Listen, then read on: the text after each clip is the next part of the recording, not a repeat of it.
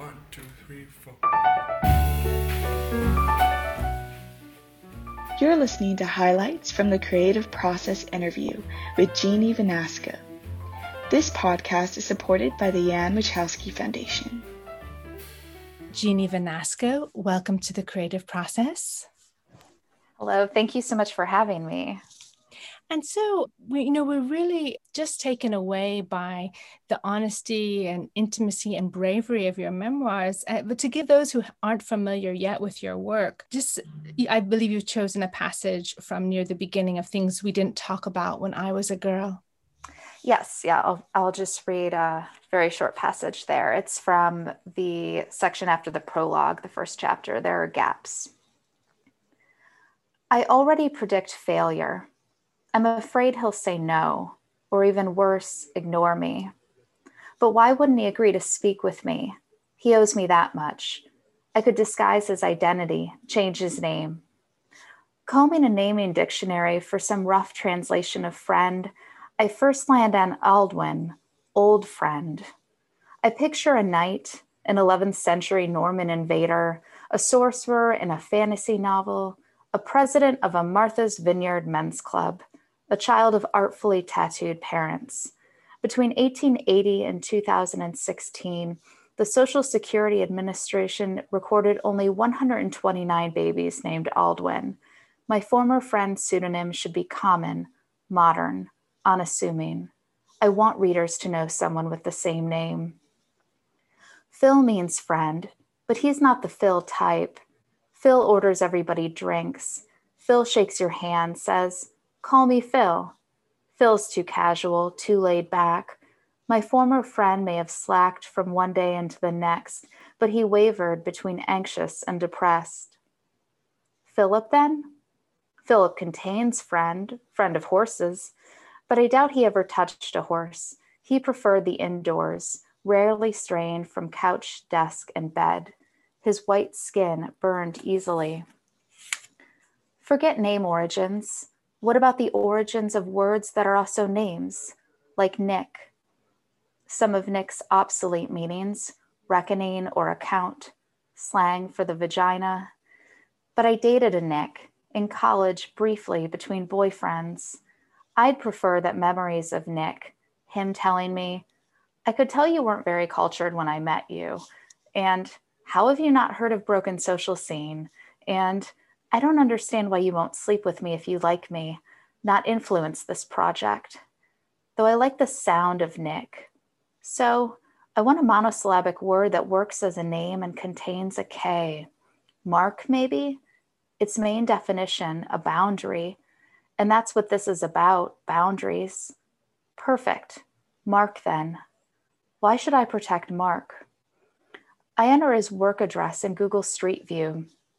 Instead of his pale yellow office building on an industrial one-way street, I aim my view at the clouds and telephone wires.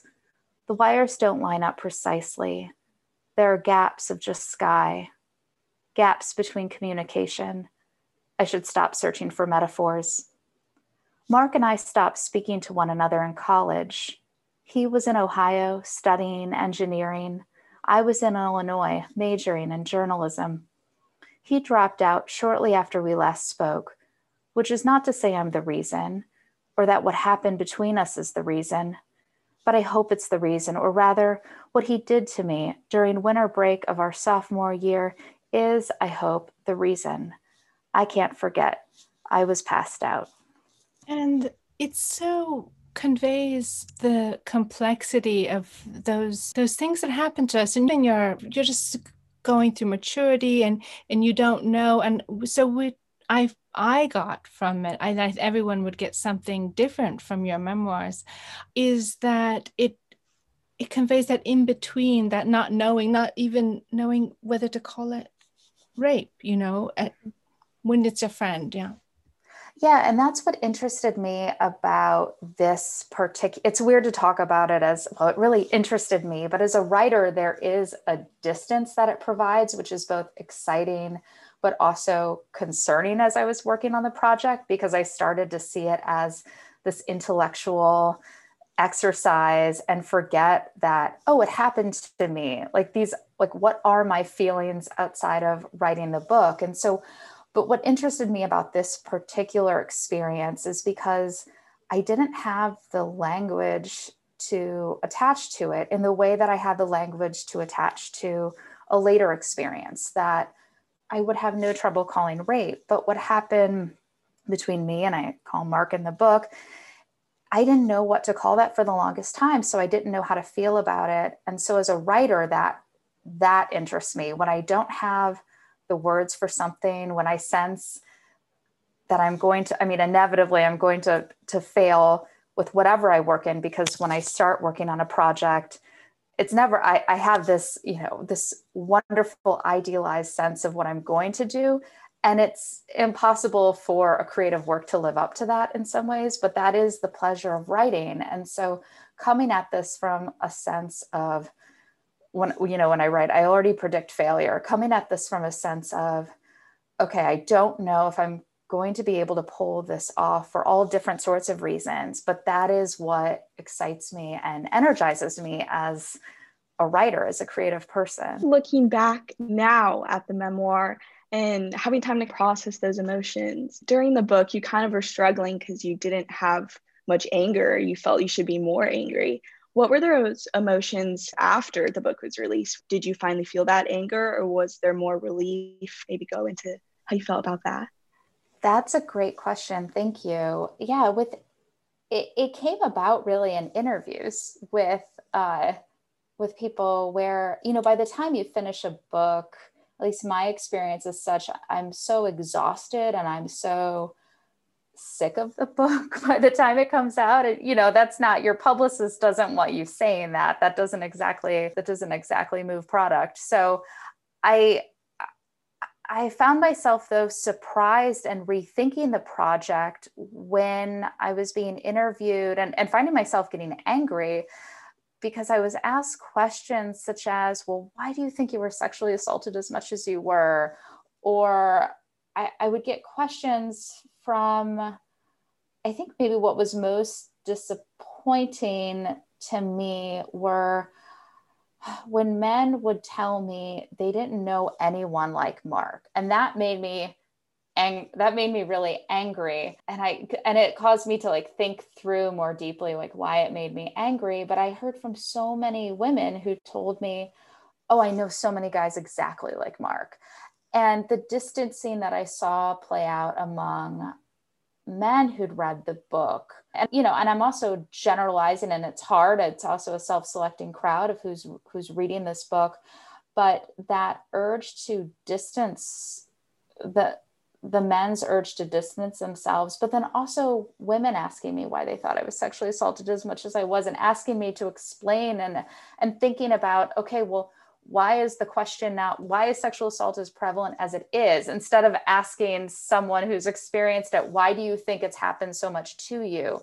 So I think the anger that came about after I'd written the book and when I was on tour was, this is a memoir, so it's about my individual experience. I am not an expert on how to end sexual violence. I'm just not an expert. This is one experience, but overall, I should clarify that the responses were overwhelmingly positive, and people did have intellectual and emotional, really interesting responses. I think it must be so fascinating to learn about your experiences, to relive your experiences, and it's like, an unearthing or an archaeology. And so you've written also about your father's death, your half-sister's death, and the whole mysteriousness of that, because she had died before, you didn't know her, so you had to unearth her life, through secondhand, and then your father, who had passed away, I think you were just turning 18. So then, our impressions of events when we're that young are vivid, but also, strange to us in our adult lives. So I just wonder what you feel like your experiences of your life would be if you weren't writing them. That is a great question.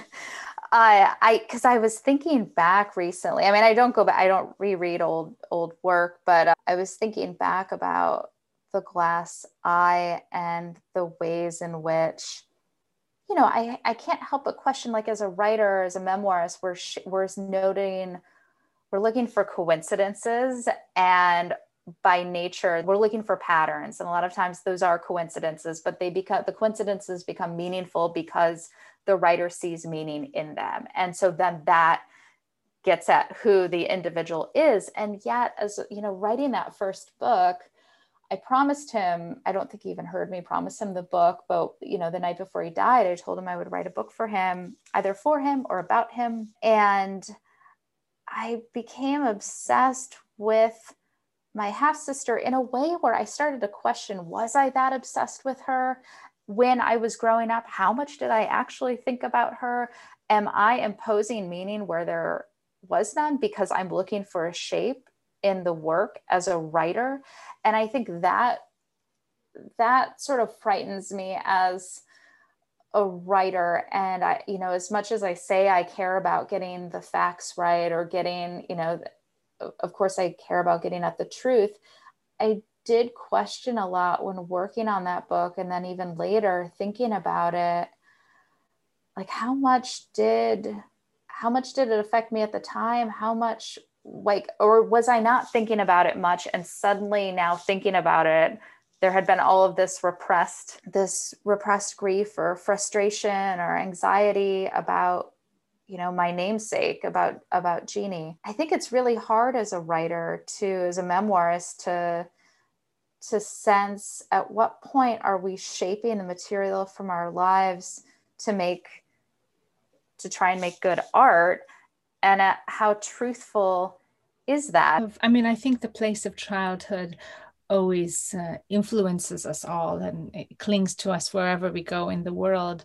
And your childhood, as you've told in your memoirs, and also the place of childhood. You grew up in an unusual house. It's kind of like not a fairy tale, but it's kind of like a children's book. It had a life of its own. Yes, yeah. So the metaphor, like the house where I grew up, the inherently, to me, very metaphorical. It had been cut in half and moved across town and put back together. We don't know why. My mom wasn't sure why. She lived in that house almost her entire life. And so it was uneven, and you couldn't hang a picture straight. I mean, it wasn't so uneven. It wasn't like Alice in Wonderland, like things were sliding off the table, but it was off. And as a writer, as a memoirist, you're mining your past and looking for, at least I am, the metaphorical range in particular experiences. And so there was also, I mean, I remember when my dad lost his left eye to a rare disease and needed to get a glass eye, that was even, like, to me, very metaphorical. It's not even really made of glass. And so then I think about, well, okay, glass implies the ability to be broken. And so then there are all of these different ways in which I look back at my childhood, almost as looking for, not archetypes, but seeing the symbolism that's there. And so it's like the unevenness of the house, as you had mentioned. And I think about my dad's I, or the letter I that was added to my name, like just all of these ways in which something can mean more, or seem to mean more than it does.